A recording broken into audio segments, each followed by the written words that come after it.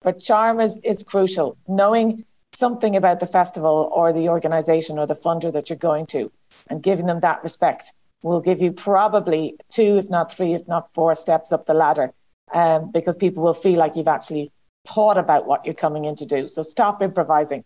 In the room, 52 Jokers Wild. Hi folks, welcome to In the Room with 52 Jokers Wild. This week our guest is Grania Humphreys, Festival Director at the Dublin International Film Festival. Hello, Grania. How are you doing? Virgin. Hold on a second, George. You got the wrong name. Was it the Virgin International Film Festival? Oh, the Dublin Virgin International. Or is it the Virgin Dublin International Film Festival? What is it, Grania? On LinkedIn, it actually said the Dublin International Film Festival. So we've actually said it several times. Is it still the Dublin International Film Festival, or is there a new title to it? We are partnered. Our title sponsor is the Virgin Media Dublin International Film Festival. That's our official title. But I have been with the organisation when it's been sponsored by Jameson and Audi. So I like this. Yeah, here we go. We're going to jump straight in on this one. Jameson, right? You have to get rid of those. Alcohol and driving. Audi. So you're going driving while drunk. You have to get away from these. I don't suppose it was at the same time, though. I don't suppose it was at the same time. Was it you had to drop the sponsors because you weren't allowed to, be associated with alcohol, let's say, or did they drop you? Do you remember? Oh, no, I very well remember. I mean, we were with them 13 years and they actually funded the festival at the very start. And they and the Arts Council were actually the kind of core support when it started, because we're 20 this year. So it's literally 20 years ago. And you look great for 20. Well, thank you. Thank you. Green screen included. But I think what's interesting about those sponsorships is, I mean, to give Jameson enormous credit, it was the largest art sponsorship in Ireland. And it was around the time, if you can remember, 20 years ago, when Irish cinema was filled with potential, but had yet to have that annual presence in the Oscars, and yes. It was that kind of support and the level of publicity. You probably remember some of the ads they had with the dancing cinema chairs and big kind of billboards and outdoor that really gave a kind of profile. Have you looked at us two now? So I can't remember yesterday. I have to remember to put my trousers on in the morning. You're asking me if I can remember 20 years ago. I'd be lucky to remember to brush my teeth and comb my hair. Well, it's funny because I've actually been going through a lot of Super 8 video from 30 years ago. And one of the things we're talking about film, what's really interesting about this, because Garvin keeps going, oh, George, you've gone off into the past. But what's really fascinating is I've actually got a little digitizer that's digitizing it. And then I've got myself a little motorized reel thing, and it allows me to capture the sound that's on it. And I've been synchronizing the sound. And what's happened is that, like my son was saying, I can't remember when I was a kid. Now all of a sudden he's kind of going, oh my God, I sound like my son. He's doing exactly the same as I did. Now I understand. So having film as a medium, like VHS and Hi8 and DV and HDVD, basically those formats are gone. And if you haven't got something to play it on, you're snookered. But the film still seems to be around, which, how's that going to affect festivals? Oh, actually, George, I'm going to stop for a second because I was very cheeky there and I went off on a tangent about my comb and my hair. And, but I'm really actually more interested in the core initial sponsor, because I don't understand the current etiquette. Let's say you had, Conor McGregor comes down the street there now. He's got a bottle of whiskey in his hand. He wants to sponsor next year's festival. I know Virgin are there. You might push them aside. But are you allowed to have cigarettes and alcohol as sponsors, or is it an issue at all? I don't know. Going forward, let's say. I think it is an issue. I mean, I think it comes down to what you want from your sponsorship. I mean, I think that's actually the most important thing. It's very clear. No, very it's clear. not about money. No? Sorry. Really, I know that it was suggested that everything is about money, but it really isn't, because you can find that actually the values of the two organizations can be completely at odds. And I would actually say that that's one of the biggest issues for arts organizations, because at their core, they're usually about the art form and bringing it to an audience. And, there's a similar dynamic, I suppose, for many, many kind of corporations or brands. It's about getting larger, bigger numbers. But how they get them are sometimes completely different. And I think you are right. There are definitely dynamics around cigarettes and alcohol, which are quite heavily controlled. So, for instance, a number of these partnerships are based around the exposure that you can have. So if it's an alcohol brand, if you will target young people, for instance, will you be, able to do it around a music or a concert? And I mean, the one that we never talk about for some strange reason is sport and rugby and the big, kind of Five Nations or the football team, where it's very definitely in a separate category. We saw that when they were allowed to have matches and the arts were still closed. I think the cigarette one is interesting because that has become a complete no-no. Do you know what I mean? I think that the drink sponsorship has become more nuanced. You can see how their message has changed. And I think that there's a lot more subtlety around it. But I think you're right. There's definitely a kind of sense of let's grab the money and work out the details afterwards. And I think the one thing I've learned in 20 years is what would have been fine 20 years ago is no longer the case. For lots of reasons. I suppose what's really happening here is now, you've done you're talking from a language of, we're here 20 years. Now, at the beginning, I'm wondering, will you just grab the bloody money? Because you have to start. Now, when you're 20 years in, it's the co-branding, the nuances. Now, when we're talking to indie, I'm talking to a number of indie producers at the moment, and they have their films, and they have their teams, and they have their locations scouted, and they know who's going to star in it. And the only thing that's missing is the money. But the only thing, everything else, we keep on saying, as an accountant, I keep on saying, all those other things are bills. I says the only thing you need is money in order to pay these bills, to create that creativity, to go get that audience. But because a couple of people we're talking to are suddenly finding there was a sniff of money, and now it's extinguished. And there's 50 people headless going, we'll take any money from anywhere because we want to do our art, but we haven't got the luxury of, oh no, cigarette, feck off at yourselves there now. And Conor, stick that where the sun don't shine. Our chakras aren't aligned. So, but do you feel for people trying to break into the industry now to keep their shorts and their features to get into the festival? They're keep on being told by hook or by crook, whatever it takes, make it, find the money. Or do you think not at any cost? I think the most important thing is that they make the film they want. And then what they need to do is do something that Irish filmmakers, and not just Irish filmmakers, but universities, which is plan what you're going to do when you've finished it. I mean, I teach a class, and it's hilarious having conversations with students about having decent images or a title that would actually appeal to an audience, or having an actual synopsis that describes what it is in an appealing way. And so many people focus entirely on making the thing that they don't actually think about where it would go. The other thing that is quite funny, I think, is this kind of smash and grab philosophy that people have around relationships. Not to align film festivals with, dating sites. I grabbed you, drawn you. We'll have to smash you in about 40 minutes time now. But that's the trouble, because I know that I've been to one of the markets, and it is like a dating thing. You've got 10 minutes to talk to this other person that could potentially... Prepare. Is the point. Don't go with this Irish thing of I'll improvise and I'll see if they'll go to the bar afterwards. Prepare. Go and actually know what you want. Did you hear that? Prepare. I love this now. What's interesting here now in the last couple of sentences is you're not the unicorn, that'd be the billion quid, but you're probably the magic unicorn, in the sense of you're the bit that was being missing from everyone we've been talking to, in the sense of the class you're giving. Everyone is coming from production and operations and skill set and silo. And I keep on saying your first story is your pitch to the money, the investor, to get to empower you. So we're back to that conversation, but at the same time, the story you're pitching to him is, who's my market? Who's my sales? What's the return on investment? What audience? How am I going to get it distributed? How am I going to brand it? How am I going to partner with sales? And it's my pre-sales. So we're finding the effort in you can package that whole journey on paper and pitch and PowerPoint and all the rest of the vision from end to end. But that waiting keeps on coming in how we can spend your money on making us look great and having our story, which how do you make me money so I can keep on giving you, so you can keep on doing that? And therefore branding, marketing, sales and distribution, those other functions on the other end of the chain.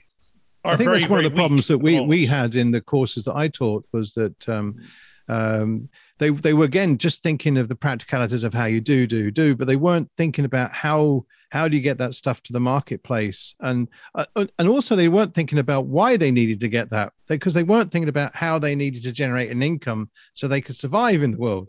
And I remember there were some students that went off and they managed to get a budget and they went and spent it on a Red camera. And I'm sitting there kind of go, why did you spend that money on a Red camera?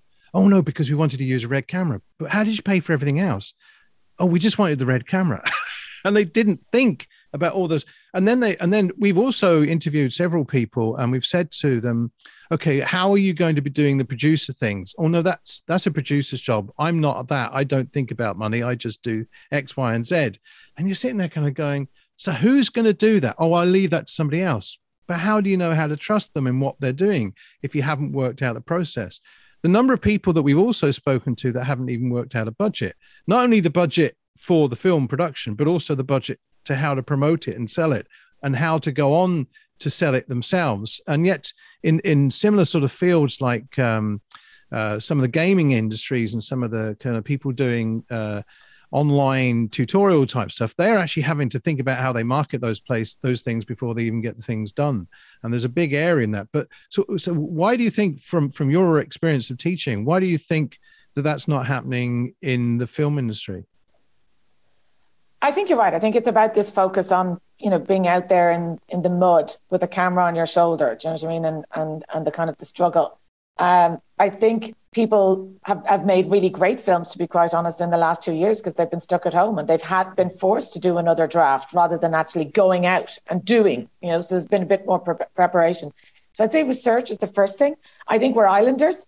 So I think we have this notion of kind of like, our peers are the immediate circle around us. We don't necessarily learn from other international examples. So I see it all the time when people say about what their festival strategy is, and they just talk about Irish festivals. They don't talk about international festivals. They don't do any research on films that might compare to theirs. And then the other bit that I would like to mention is charm.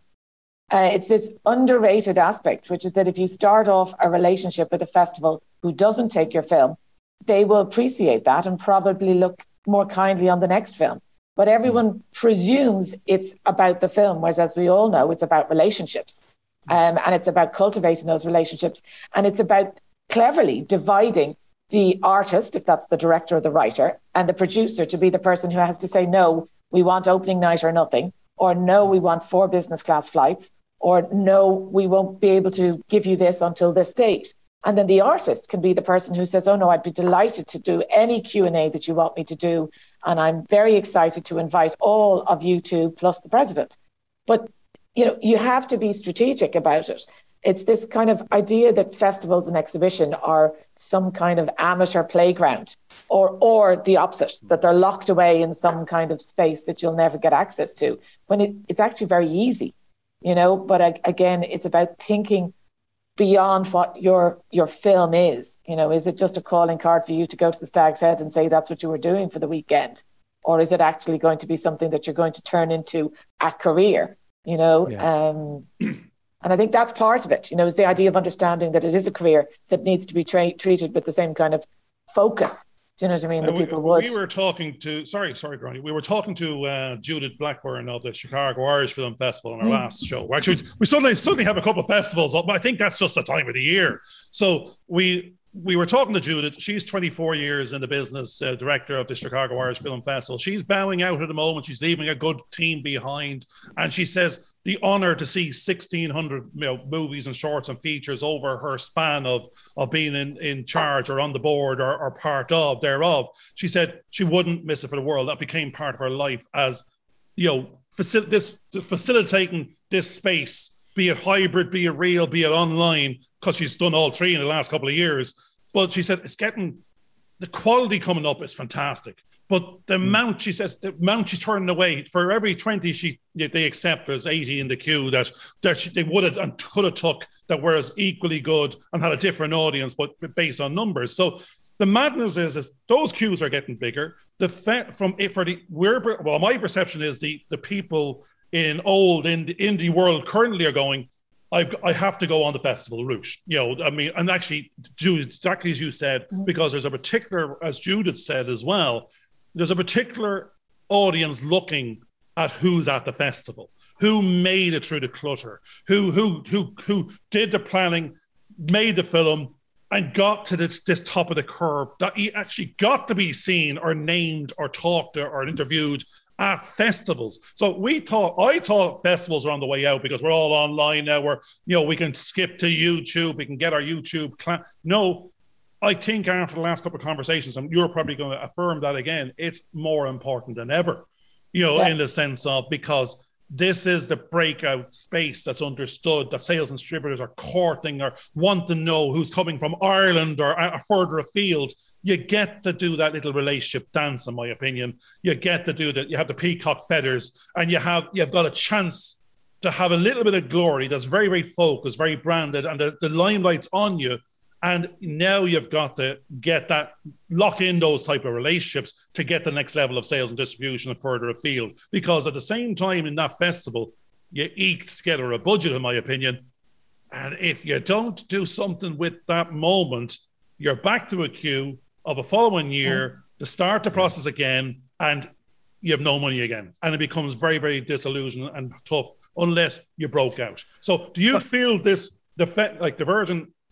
the brand there alone is you recognize it worldwide, and it's now had it been not there, I think Dublin you also recognize worldwide. Ireland is on the worldwide stage, always has, always will be. I think the world and its mother is listening and looking, and is very curious and very interested to see what comes out of the Irish market. And it's always brilliant talent because with so many creatives. But what of the other people just behind that queue? Do you feel more could be done for them, or more? We need more money, more budget to help the create, because the audience is bigger and content is a massive demand, and it's just matching money to creativity to give opportunity. I think is that trifecta is not perfected yet for most people. There's a question there somewhere. I don't know what it is. No. I think you're right. I mean, I think you're right. The festivals are about curated. It's about distilling for both the audience and for the industry. What is the best, or what you're showcasing as the future. And I think that is very important.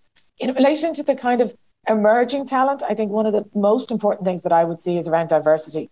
I mean, we have a very particular kind of industry and the kind of stories that we tell, which in the last 10 years, we've probably started to encourage new and different voices. But there has been a very strict, nearly kind of career path. You went to IEDT, or you did a particular kind of course, and then you maybe apprenticed on a particular number of shoots. If you were lucky, you did a couple of the international ones, and then slowly.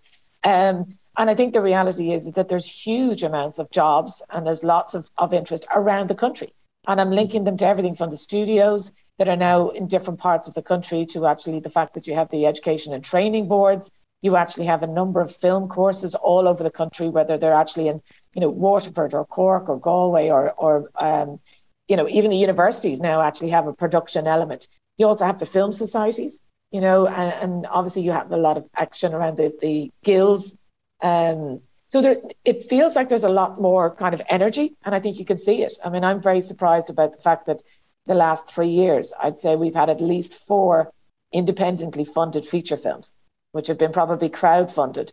No Screen Ireland support, no Arts Council support, maybe a tiny bit of money from the county council. I'm going to stop you there for a second, Gráinne, because the weird thing about that sentence is no support to these 3 headings. And it's not that there's no support, it's just no support for that film. Because what happened is they supported some other film and they had a budget. And when they're supporting 3, they can't support 5. And that's where we're talking to these people going, oh, it's next in the queue. But when I join next year's queue, I'm back in a queue of something else and I have to recompete. It's not that I get to move up a level in the queue.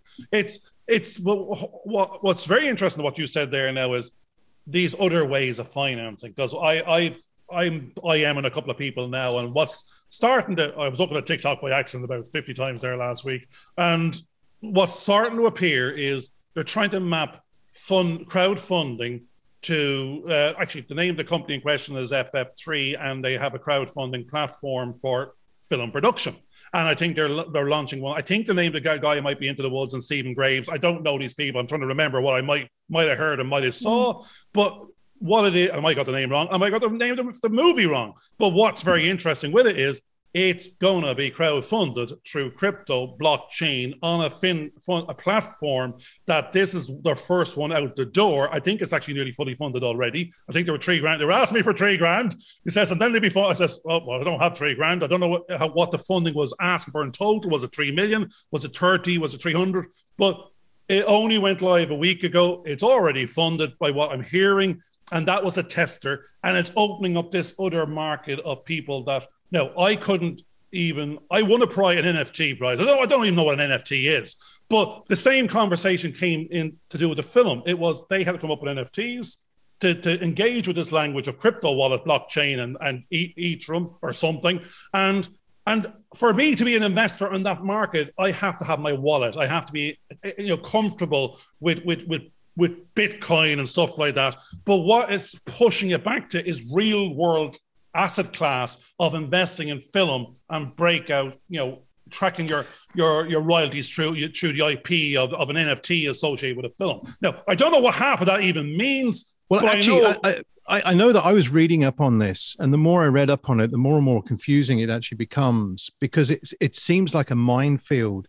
And going through the kind of filmmaking process is bad enough in itself. Yes. The way that they're talking about, I mean, one of the problems that they were talking about with the NFTs was that if I drew a piece of artwork, I have an original piece of artwork that has some kind of currency.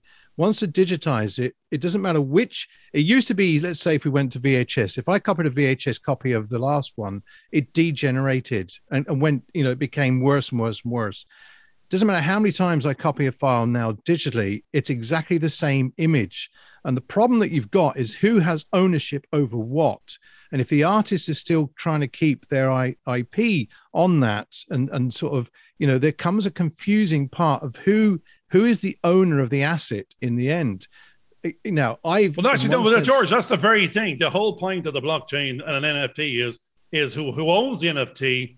That is a unique asset that can be tracked and traced for its royalties throughout all countries and territories over time. And they see the answer to financing film and attracting new investors is this market are comfortable with a little bit of gambling on the currency side, the asset side tied to real world income potential and ownership of a film and its IP and its future royalties. That's my interpretation of reading it for 3 minutes. I suppose, Grania, do you have any understanding of this new Bitcoin funding direction for films, I suppose?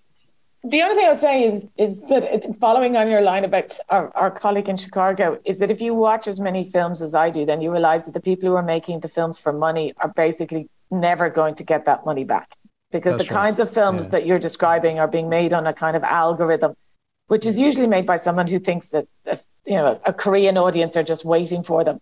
And that's the problem I would have, is actually about this. What I was going to say about the crowdfunding one, to come back to talk about what that effect it has on the film, is that they are often more fresh and more connected to a younger audience than something that has gone through one of our state funding structures. Because the structure and the management and the production kind of like design of that particular funding scheme, can, not always obviously, inhibit. Whereas actually these people who are making this film, some of them, as I said, with their local credit union or have found their own way of doing it, possibly are more aware of exactly how far that budget will go and what it can do. Now, there are some breakouts, and then there's others that you just wish had had a little bit more time. But what I'm interested in is the numbers that are growing year on year. As I said, it seems that there's like 3, 4, 5 feature-length films of very high quality.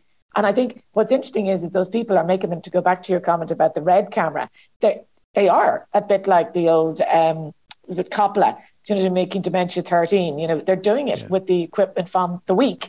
They're doing it at the weekend. So the quality of this kind of material is better. And that's kind of fantastic.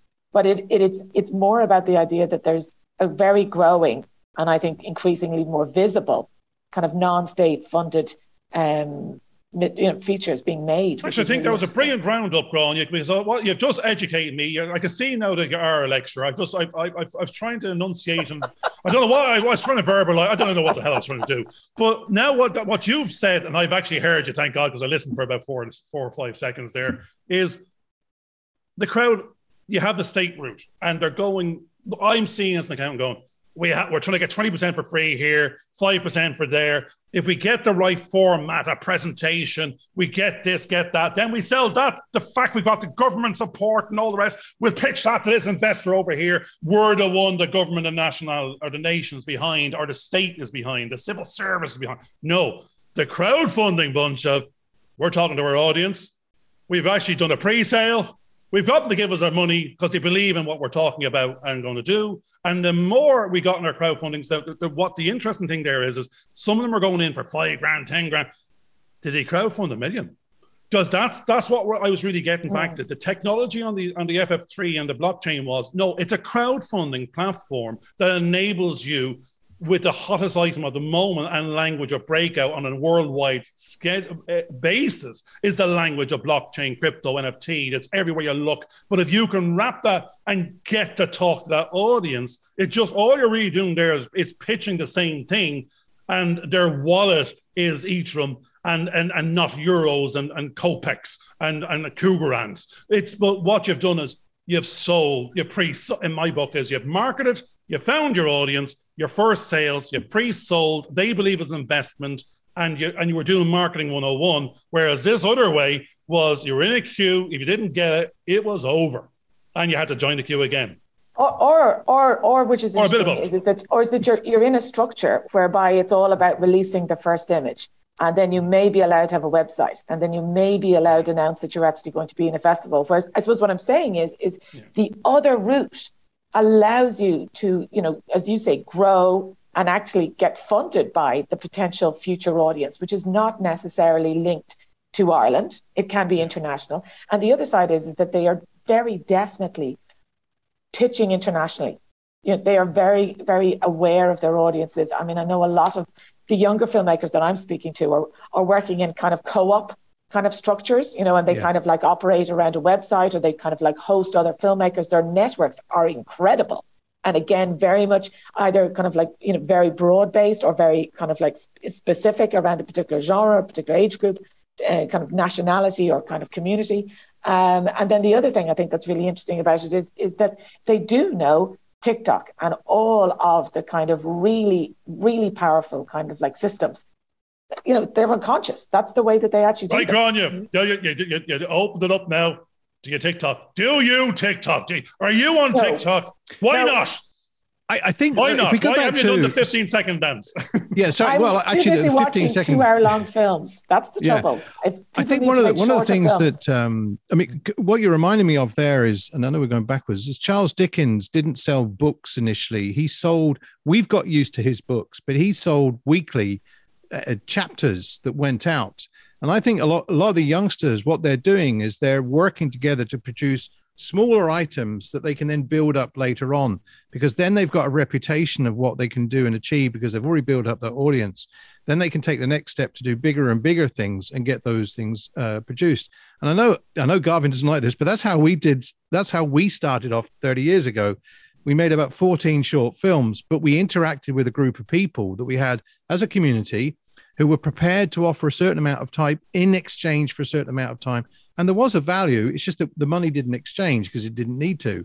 And then eventually they began to realize, well, we've produced so many of these shorts, we can now produce a feature. It's the length of a feature film. Why don't we produce a feature film in the same process? And we actually prepared something and went out and shot it. And people contributed their time because it didn't affect them financially. They could give a few hours here and there. And we put together what would have been a budget of 330,000 euros. And we made a feature film, and we were successful in making that feature. We didn't have the platforms that you have today, but that was a way that a lot of people were trying to find how they could fund their films if they weren't able to get the green dollars coming along, because otherwise, in many cases, they were just going to be stuck and they'd never get the money to make their films. But they found a way to collaborate in that cooperative type way, and I think that's an important part. Actually, I think. Go on, yeah. No, just what you've reminded me and what Ron was talking about there, that to remind me of a couple of things I'm at the, seeped into my line of vision in the last couple of days. I think I mentioned it to you, George, the other day. And Ron, you because of where you are in the industry might know more or it might be more evident of it's where is the future going. And it's all the accountant to me is saying if you don't have the budget, you've got to be very creative with what you do have. Now, we know that. But at the same time, you're being led. There's a little bit like Rain Dance seeped something into my profile the other day, and it was saying there's a little competition for the 15-second story. And you're going, well, 15 seconds, that sounds like TikTok. We know you're trying to get social media here, tag you there, put a hashtag in and get you on TikTok indirectly by stealth by you running this little competition where I get a membership to Rain Dance. Now, forget that. Someone else seeped in and said, we want long shorts. So that to me is shorter features, but not shorts, but longer, but 20 minutes of something, not 10. So it's back to, well, that's just going to be a third of the price of 60 or 90 minutes in terms of you need to entertain us quicker, keep us entertained longer than that, spend enough, but not too much, because the rest of it was just fluff. It's coming back to, do you think that, in what you're evidencing from lecturer, teacher to being with the festival, the TikTok generation and the attention span and when I'm watching Netflix, I'm doing 12 episodes in a row till 4 a.m. It's give me the content, keep it entertaining, and as soon as you've lost me, I'm gone to something else because I change. So do you think there's going to be more? Not the YouTubers as such, because there's lots of people I keep saying, yeah, you can get out there and make a YouTube and have your following. We want to keep it to, you are a filmmaker, but you've got to go heavier social media, because where your audience is, you need to be, and you need to be connecting with them, and that type of thing. So it might be long, short longers, not necessarily 15 seconds of something, but that says you need to be here, there, and everywhere. What's your opinion on that? The first thing is 15 seconds isn't a film. Would be my first comment, right? Good, yeah. And the second thing is I think that everything is cyclical. I mean, if you think about kind of like, TV and, widescreen in the 50s America, etc. So, I mean, my biggest issue, and I remember we faced this last year because just at the very last minute, we had to turn the festival online and every film went online. And I really hated it because the idea was that all of these beautiful films that should have been seen on a big screen were suddenly on a small screen. Yeah. Now, having said that, we'd fantastic. You haven't seen my TV, Grant, yet. It's sort of 16 foot long. We're not getting into a conversation about size. It's too early. The reality is nothing is as big as, Savoy One or that's the my ego, IMAX, right? Yeah. But I think what's really interesting is that I'm hoping that I'm wrong about this, is that people are making films for the small screen. Partly because they don't see films on the big screen. And when they go to see them on the big screen, they actually realize that it's an art form. And when it's on the small screen, it's something else. It could be an industry, it could be an entertainment. And I believe that we need to have some Irish filmmakers who want to make art films, who want to embrace and challenge the art form. But then you have to have it funded separately. Yes, because you do. That's Yes, I mean, one of the biggest problems I think that's happening is the simple landscape compared to portrait, and everybody, because they're using their phone, is now shooting everything they shoot video wise in portrait, which limits its potential to get anywhere. I mean, I've had people go and shoot some wonderful stuff for a documentary, and I said, I can't use it. You've used the wrong format.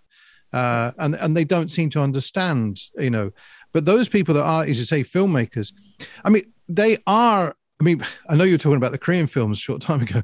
My wife is now watching Korean TV shows, and she'll binge watch for 5 or 6 hours an episode. And she'll actually love watching the subtitles, and she's listening to the Korean voices. And she got talking to my niece, who's about 29 at the moment, and she's doing exactly the same thing. So this idea that we're only got a short attention span is actually complete nonsense. Most of us have really long ones, and we are choosing to go for these longer stories, and we are investing in the characters that we're watching. And if you like, I watched a 6-part episode series recently from Holland or somewhere, and I got frustrated at the end that it didn't deliver what I was expecting, because it just didn't, the story didn't develop. And I do know, having taught 16-year-olds and 17-year-olds, that they think the same way. Yeah, and Garvin, that they think the same way. They want to get immersed into a story, which is why you'll find a lot of the kids playing games that they can just control the narrative and do stuff that lasts for hours. We've got a granddaughter and a grandson in Canada, and one of the problems that we're having is we're getting to see these little story things from Facebook or Twitter that last 2 seconds. we haven't got time to look at them, and we're getting more and more frustrated because if you'd got a still image in front of you, a cardboard one, you'd sit down and look at it for ages. We're being deprived of all that and getting more and more frustrated. But the algorithms are saying that and they are just algorithms, they're supposed to be stories in themselves, are telling us that we can only have 3 seconds of this or 5. It's the same as what you were talking about, Garvin, with the different funding bodies. They're restricting and pushing us in directions that we don't necessarily want to go. And I think that's where there almost needs to be a rebellion in filmmakers. Actually, no, George, the weird thing is you put me back on the question I was trying to arrive at earlier, because the accountant keeps on going in and back out again. I don't want to let the accountant out. And he just keeps on coming out. And I'm going, the thing here is, we talked about the artist. So there always is a place for the cinematic, the artist, excuse me, they're trying to show their work, their art form through their medium of sound or camera or lighting or all and acting, the combination. And this is the platform. The film is the platform, the testimonial platform to show their art and their personality through it. But as you said, if it wasn't funded, that doesn't happen. Now, if they can go into a queue, that's going to be, they're recognized as artists, and that's what they're going to deliver, and there's funding there for it, brilliant. But what I think is starting to happen, and everyone will probably agree or disagree, is because of the OTT platforms, Netflix, the Amazons, all the rest of it, if it does, now, Cowboy Bebop was out there, they spent 70 million on it or 50 million, and they pulled the first seed. If it doesn't deliver in a week, it's gone. They've got and at the same time, you like what Judith was saying from the Chicago Irish Film Festival, said that you even get onto the platform. If you didn't search under its name, you wouldn't even know it's there, and it's gone and pulled. But they'll block you on every territory, every country, every year. They'll give you a minimum upside, and then if it doesn't suit, they'll pull it, but they'll keep the IP. So it's all about they're the doorway to 100 million and 500 million audience that they'll block you on if it doesn't suit them, if they gave you open access to it. In the absence of that, you're trying to build a YouTube audience, and again, you weren't the expert on algorithms or SEO or pay-per-click, and you didn't have a budget for it. Unless there's something is pushing it, and that's to bring, I suppose, back to the Virgin Film Festival. You have some hope. If you had a festival route, that you had a couple of badges, you won some awards, you're able to seep through the algorithms. You're connecting with these other people, which might give you the second budget and the second push. But if, as the accountant, you were taught, you got the money in the first place, and you weren't under the artist heading, this bunch got paid to do their job. The only person's been shafted so far till he's way past break even and someone's watched the damn thing, be it on long or short form or widescreen, is the investor. Those guys will not get burnt a second time. They're hard pressed to come by to invest in indie production anymore. They left the market 2 or 3 years ago before COVID. Now, I'm only talking about, let's say, 5 million under. I'm not talking about those good stories that have all the relationships that can get the funding because the A-listers and B-listers are involved. It's the next layer of people that need to get finance to show their art form that don't have a support from the government because someone else has it before them and they can't wait 10 years to get it and maybe never get it. So do you feel it's back to the money? Can we pre-sell? Actually, to co-ops, the great thing you said there was co-ops and community. They're getting together. That's what we're evidencing. People are coming out from writing, directing, and acting, and they're getting together and going, we're the team. We can all work together. We're all aligned in our vision. It's horror, and we know we got a skill set in it, and we've got a community. And we're going to self-fund, and that's our pitch for the bigger budget. It has to be a bloody good 10 minutes or something from this team of people, with our art included, to get that award or that festival. Do you feel people should have more awards, more festivals, less festivals, or would you dilute by having more festivals? I think there should be better festivals. And I think there should be more Irish Virgin, move on. There's a better one required. No, I just mean. Only messing. No. But I mean it sincerely. I mean, like, the biggest problem that Irish filmmakers face is the fact that they make films for the most part in English, and they're immediately competing with American and British cinema, and they have therefore tied themselves into a particular dynamic, which they then have to try and escape. So if you look, for instance, I did an Irish season in Korea, to go back to Korea again. And it was basically provoked by a taxi ride into the hotel with a guy who just told me that Once was his favourite film. And it took 6 years when we got the Irish filmmakers and everyone, Neil Jordan, Jim Sheridan, John Butler, John Carney, they all came out. And it was huge. But who knew that Korea was actually a great audience for Irish cinema? What won on once was the song. You know, so the music got a further audience that then subsequently got the audience to watch the film. You know, yes, but what I'm saying to you is that nobody capitalized on the fact that there was a film that was reaching an audience, and nobody said, "Let's do another one. Let's try and create and cultivate that engagement." There was a very interesting thing. I'd say that about South America as well. One of the things that happened at that particular point in time, because I know I made Fiddler's Walk when Once was made. And one of the problems that we were having was trying to get your film seen by people. And what happened in the funding rounds was, if you happened to be Danny Boyle or you happened to be some other big filmmaker, you were given a budget to go and shoot on DV. And he went and made, that 28 days. I'm not sure, somewhere around about that sort of time. And what was happening was that if you were a big filmmaker, you were suddenly getting the funds to make these low budget, they were the ones that had access to the 35 millimeter. They had access to, the high end digital formats. It was the underground people that were trying to use these other formats, and that circumvented, I think, because it pushed those budgets up, and then all of a sudden it undercut all the other filmmakers that were trying to do stuff that they then had to struggle to get, because they were now competing with the big boys again. And it seemed that every single avenue that you took, you were fighting with the big boys, who were then getting in and taking the funding. Because even with the crowdfunding, I think it was a lot of there came a point where a lot of Hollywood film producers or actors suddenly went in there and started using that to get their films funded. And they almost kind of wrecked that system for the guys down below, that we're looking at how do we get them help, to get their films made.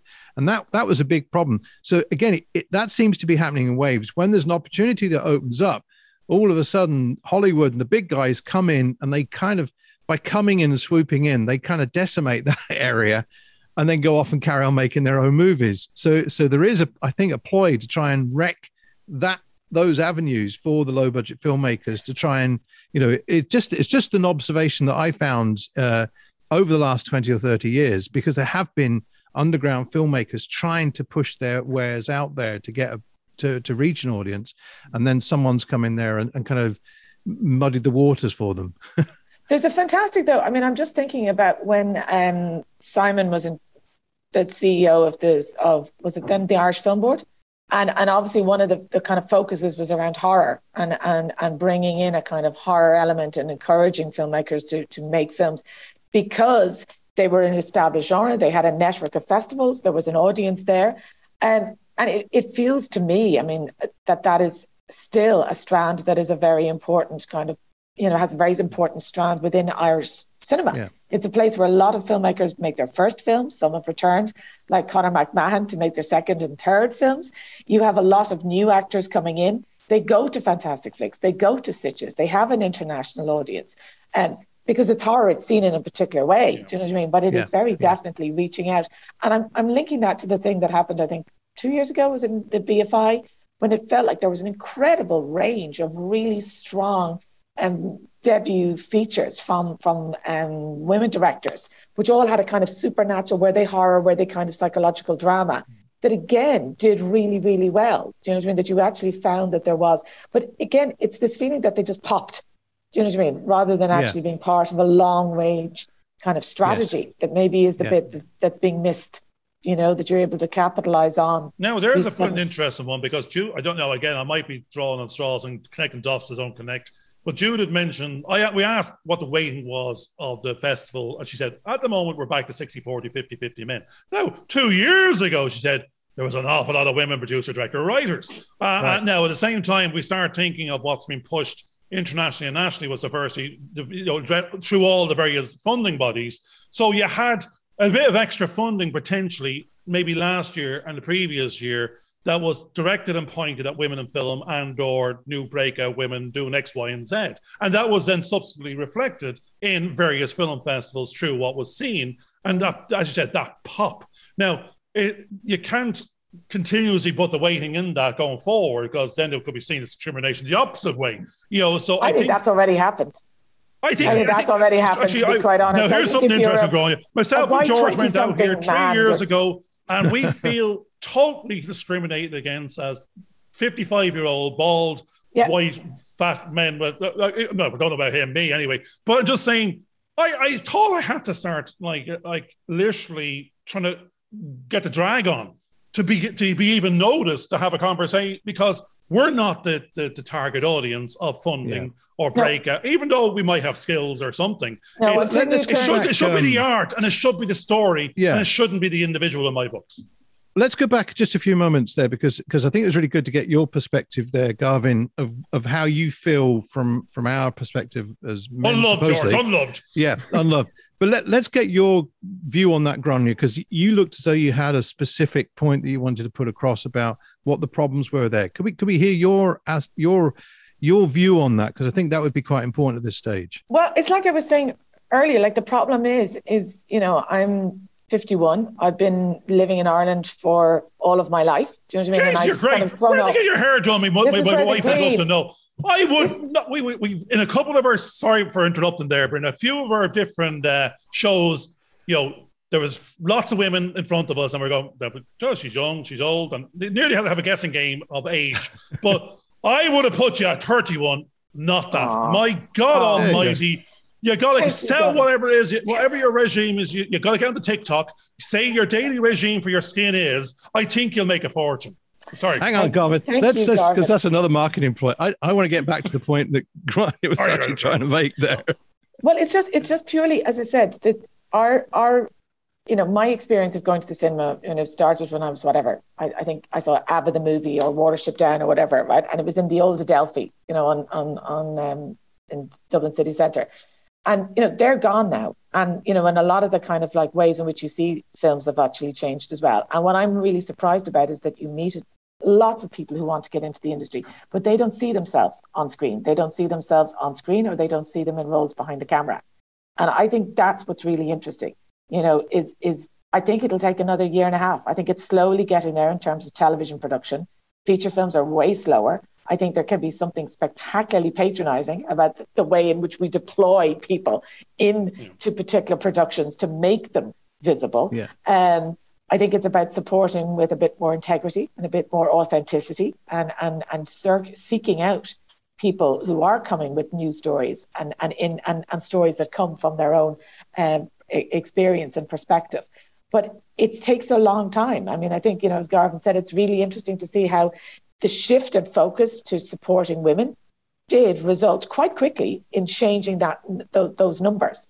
Obviously it took away a whole chunk of other films and visibility from different sectors, but it's moving in the right direction, and we have to keep that challenging aspect. But it is hard, because I think anyone who's a programmer watches a lot of films and goes, God, that's brilliant, and then suddenly goes, oh God, I already have 4. I need to try and think of something that actually will bring in this particular group or appeal to this particular audience.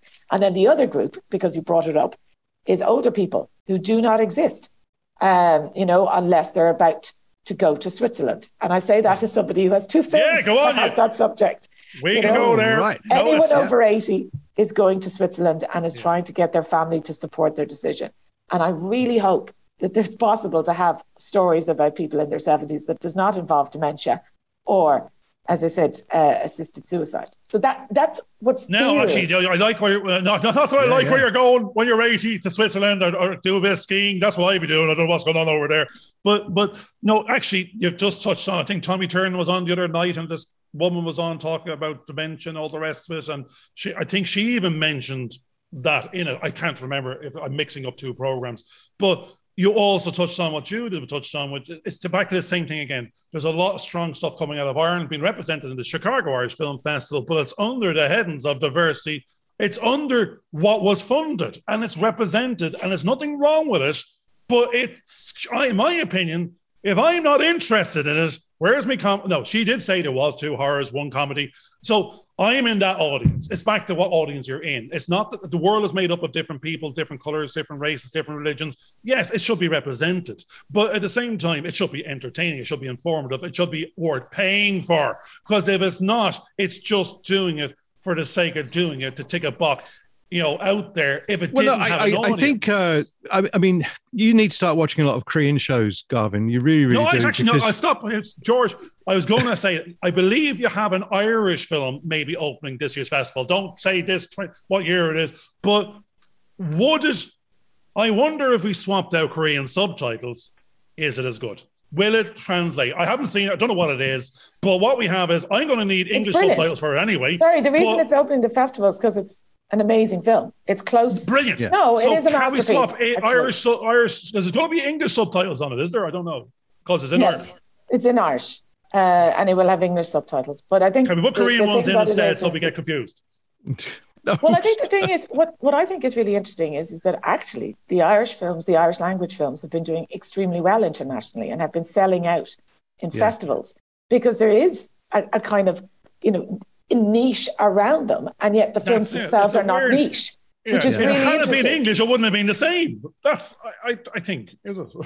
I think, in the case of on Colleen Keown, for instance, which is our film, it's an incredible film. It's based on a novella by Claire Keegan. So it's a first-time filmmaker. It's got an astonishing performance by a young girl called Catherine Clinch. So it's got all these elements to it that are incredibly kind of like powerful. It doesn't need to be, I think, further ramped up by kind of flag waving aspect that you should see this because you have an Irish passport.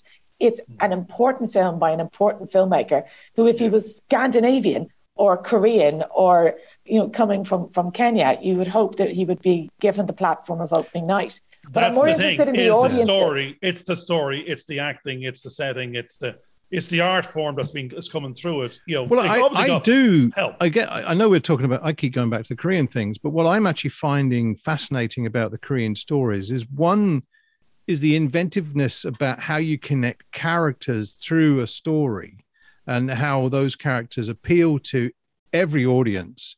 The other thing is that we're beginning to understand the Korean culture a lot more, and it's reminding of us of something that seemed to have been part of our past, and yet these are modern people, they're youngsters, and they're telling old stories in many ways. But the stories are universal. We're suddenly seeing that these people that we would have no other connection to suddenly are living lives exactly the same way. They're struggling to try and make ends meet, but the way that they solve problems becomes appealing to us because it gives us new ideas about how we can then solve problems as an audience. And I think that's something that is becoming appealing, and that's how you can have an audience globally because you're touching on the very basic things within your storytelling. But I know what George is saying there now. I'm going to paraphrase. I can't help myself. I'm butting in. No. Hang on a second. No, the question is, let me rob the question. You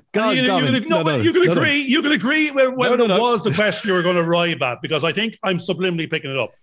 Did you watch Squid Game, and what's your opinion on it? No. Cut that out completely. That's where you were going. I know it was not. It was not where I was going. No, I actually. Where you should have been going. Where you should have been going. I actually refused to watch that TV series because I don't like the blatant violence. Is it Korean? That's the whole question. I don't know. Yes. It is Korean. So I am watching Korean TV. I just didn't know it. Yeah. George is watching some arty party something. I'm waiting for Squid Game 2. No, we're actually watching. Did you watch it? Would you watch it? Will you watch it again? I watched the first 3 episodes. My partner watched the entire thing, and I haven't really gone back. But I did watch Money Heist, and I do think that there is something really interesting that Netflix is doing, which is encouraging people to watch films with subtitles. We have a national broadcaster that does not show, except for TG Cahir, foreign language films. Yeah. So you are very hard pressed. The only place I think is BBC4 that you would actually see regular seasons of TV shows or feature films outside of. Now I'm going to stop you a second, Grania, because you were answering it based on national broadcasters, but no one in my house or anyone I know watches any of those stations other than for the news. So I've got Netflix, Disney Plus, I've got Prime, the audience of tomorrow, and they're watching my kids watch them on their PCs, their devices, their mobiles, their iPads. They're gaming in the middle of it and watching a second screen. So where the danger is, and I think even BBC was saying there's a big crisis in England basis on the TV license and the funding of the national body.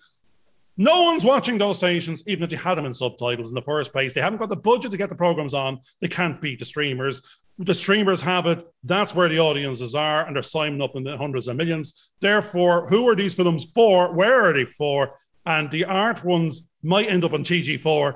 I can't even find TG4. I don't have actually. Let's go back a second too, because I do think that what's actually happening is the news that we're getting on the main sort of national TV platforms is not giving what people want. They've had enough of what's coming out of them, and I do believe Garvin, you're a very small audience. You're very niche in what you actually watch. I'm 6'6", George. I'm huge. You're a very small audience. Yeah. But I'm finding through talking to other people that they are watching a lot of these other things, and they're going to these platforms because they don't want to hear about what's going on. They're fed up with the isolation that COVID's actually given them, and they're looking for other ways to actually get out of themselves and have a laugh. And a lot of these shows are giving them entertainment. And I think horror works if you've got a good comedy going on. Because if you make somebody laugh and then sort of scare the pants off them, then make them laugh and then scare, you really are they're enjoying, the process of having those different sort of emotions. The other thing I notice about foreign films is the pace of them is slower. That gives you time to understand what's going on. Whereas unfortunately, the Western styled films are adrenaline junkies. And you find that you can't take that after a certain length of time, because it just, it's about pumping you up all the time. But the real thing is you need that kind of flow, which I think a lot of these foreign films give you. Do you not think, George? I mean, because I'm conscious, I will freely admit that I learned everything about British cinema, the 40s and 50s, or film noir from BBC Two, I would watch the same thing. Right? Yeah. So what I find annoying is that cinema history is effectively wiped. It is like some sort of Men in Black moment, right? And so nothing before a certain period is actually now broadcast. The other side to that is that they are relatively cheap, to answer Garvin's comment. You can license basically all the Ealing comedies, let's say, for the price of a pint, right?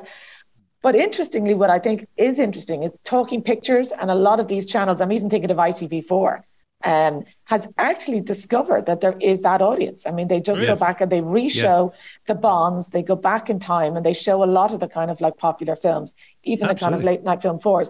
So there is an audience there. It's an older audience that saw them in the cinemas that wouldn't mind sitting down and seeing them again. It's that they are absent. I'm not saying that national broadcasters have to aim at the over 50s, but that audience is there. Yeah. I mean, Touch of Mink was on RT1 on Sunday afternoon. There's not enough Cary Grant on. Well, all the Humphrey Bogart movies, that we would have watched. Oh, for God's sake, I'm going to pull the pair of yous into the 22nd century now. No, actually, no. I do know who I'm talking to. I know you love the art. I know you come from that background. I can't. But Grania's you just named 9 stations, which I might have pressed the button once accidentally in the last 10 years on, and I can't even get them anymore. I'm just saying. It's the audience. It's not there. You did touch in the same sentence that hang on a second. Yes, there is an audience for it. There is no. Hang on a second, Garvin. Let me stop you there, because one of the things that we did was we had for 5 years we showed 16-year-olds 12 Angry Men. They first got angry when they went into the room because they said this was not the movie. By the end of the movie, every single one of those classes were on the edge of their seats, and they didn't realize that cinema was there and they could have the experience that they had from that. So one of the problems is... caveat on that, George, you're showing 12, 16-year-olds in a film school, film-making techniques and film noir and film... I'm talking about the mass audience. The film, those films were made for the mass audience at the time, and the whole world would have saw at those times. Now, I'm just saying, to see it again... It's actually in those silos of genre stations that will give you access at a touch of a button if you want to find them because you have bought that IP you're talking about. So I think they are, and you named a couple of stations there to have a Sunday for an afternoon, but they're on the YouTube channels, or they're on the Netflix and OTTs. If people want to seek them out, they're saying, I want to watch 12 hours of noir cinema. But I'm just saying, going forward, for indie breakout people, new films coming out, for them to have a career, to have a future, to get jobs or make it again, they have to attach nearly first time out of the door to an audience that wants to see them again and pay. I think the problem is that if you don't understand your history, you end up producing something extremely bland. And one of the problems is that if the youngsters aren't getting to see their history in cinema, regardless, right. you know, now they're not able to learn. Yeah. Because Granny actually said that things go in cycles. I'm saying it's, if you actually enforce the past on the present and go, here was black and white, here was no music in the background, here was all these 50-year-old men pretending to be 17, like, but what it was there was story, there was like Gone with the Wind. I mean, there was story, there was acting, there was an audience I was going to reach. What would it, if you did it again today, without the slap bang wallop and costume drama and CGI, engage with an audience? Because they're now being fed TikTok 15 seconds of flash, and that's my entertainment. I think the answer there is yes. Yes. Yeah, I think they have to be re-educated nearly. I think a lot of people are starved for all this type of thing. Yeah. So, Granny, you answer that question, because I will answer that question, but you answer that question. It'd be good to get your perspective on that. No, I do think, and it is, sometimes programming is defined as gatekeepers. And you could also say that the people who are programming or scheduling in broadcasters or acquisitions on Netflix are gatekeepers, and I would say that as many times as you get it right, you also get it wrong, and it is sometimes about the support that you will give somebody to put into a festival or to put onto a platform that will then enable them. Very few masterpieces are created first time out, but some are. And it is about supporting that. I think there's something that we're completely ignoring, which is film culture. And actually, Garvin said something earlier about, you go to see things to be entertained or whatever, not to, And my argument is sometimes if you don't like it, maybe it's on you. Maybe it's not the film's fault. And you should go. We should try and open up a culture for people to go to things and to go not knowing necessarily. We have a slot called the surprise film, which is brilliant because nobody knows what it is. And you give a film a hell of a lot more attention if you know nothing about it than if you do know everything about it. Because you're going because it reinforces everything you've thought about that country or everything you've thought about that filmmaker or everything that you want from a film. It either delivers or doesn't. And I kind of feel like that's part of the problem, is that we kind of put so many structures on things that they don't breathe. I remember the old days, if anyone remembers the old Carlton on Connaught Street, they used to run films for months and it was word of mouth. And it was people saying, you should go to see this would be great. And the cinema saying, right, well, we'll keep it going. Whereas now it's all smash and grab. And I think people are designing films for 4 days because they think, I'll get my 4 days, I'll get my reviews, I'll get gone, and then I'll get my Netflix deal. That's how they see the life of this art, this piece that they work. Well, it's not that they see it that way. It's being led that way because they're nearly being told, if you don't get an audience of 4 days, we're taking it off the platform. Therefore, you won't get your funding. It's back to, it has to grab your attention. That's what the TikTok generation is. If you don't grab your attention, then you're not going to get a second chance because the algorithm is the gatekeeper. And if you didn't get a like and 5 comments on LinkedIn and Facebook within a time span of, you're back at the end of the queue and someone else is in front. And therefore, your budget, we keep on saying we could spend $5,000 on this, packaging this, and we put out 200 of them, £1 million worth of it, and there's five customers. You're going, and it wasn't to do with a good story or, that's why we're hoping your story might probably get listened to in 2027 when we break the algorithm. But it's the fact is it has to stand alone. You have to do your quality. You have to have something interesting and entertaining in there. And then the bit you're not in control of is the gatekeeper, the algorithm, and the budget for branding and marketing. And if you cannot court the gatekeeper or the algorithm, it doesn't matter how good it is, it'll never get seen or heard. Because that's the avenue to see and hear in today's world, unfortunately. And there's some great stuff out there, but no one knows. And we're the particular case in point. We're absolutely fantastic. Nobody knows we're the best thing since sliced bread. Well, on that note, we've actually gone well beyond the hour, and we'll probably have to bring this show to an end so that the audience can go and escape as well. They're not watching what's going on. At least Grania's hoping to escape. And you can find this on BBC 7. It'll go out at midnight on Sunday, the 29th BBC February. 27. Some point. No, it's actually been really good. I've really, I mean, although it seems like it's been a tough kind of interview because we've been sort of arguing with ourselves about different, because we have totally different views on the way this industry works, I think, which I think is probably good because it'll generate a buzz. But I'm just as enthusiastic as I was when I was a youngster going to college in the early 80s to learn. I was at the Carlton. I was also at the Ambassador. I also used to do Rocky Horror every other week with the whole Mohican and the lipstick. And so I actually probably bumped into you many a time back in 19 God knows what. Well, normally I do a wrap up, but what we'll do is I'm going to give you the last words. We'll see if we can sort of. I'll trim Garvin up. So if he interrupts you, he won't get a chance because I'll edit him down because I have the power of the editor. So,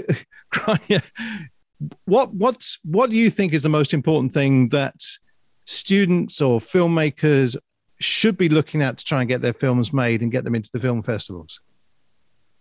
I would say see as much as you possibly can.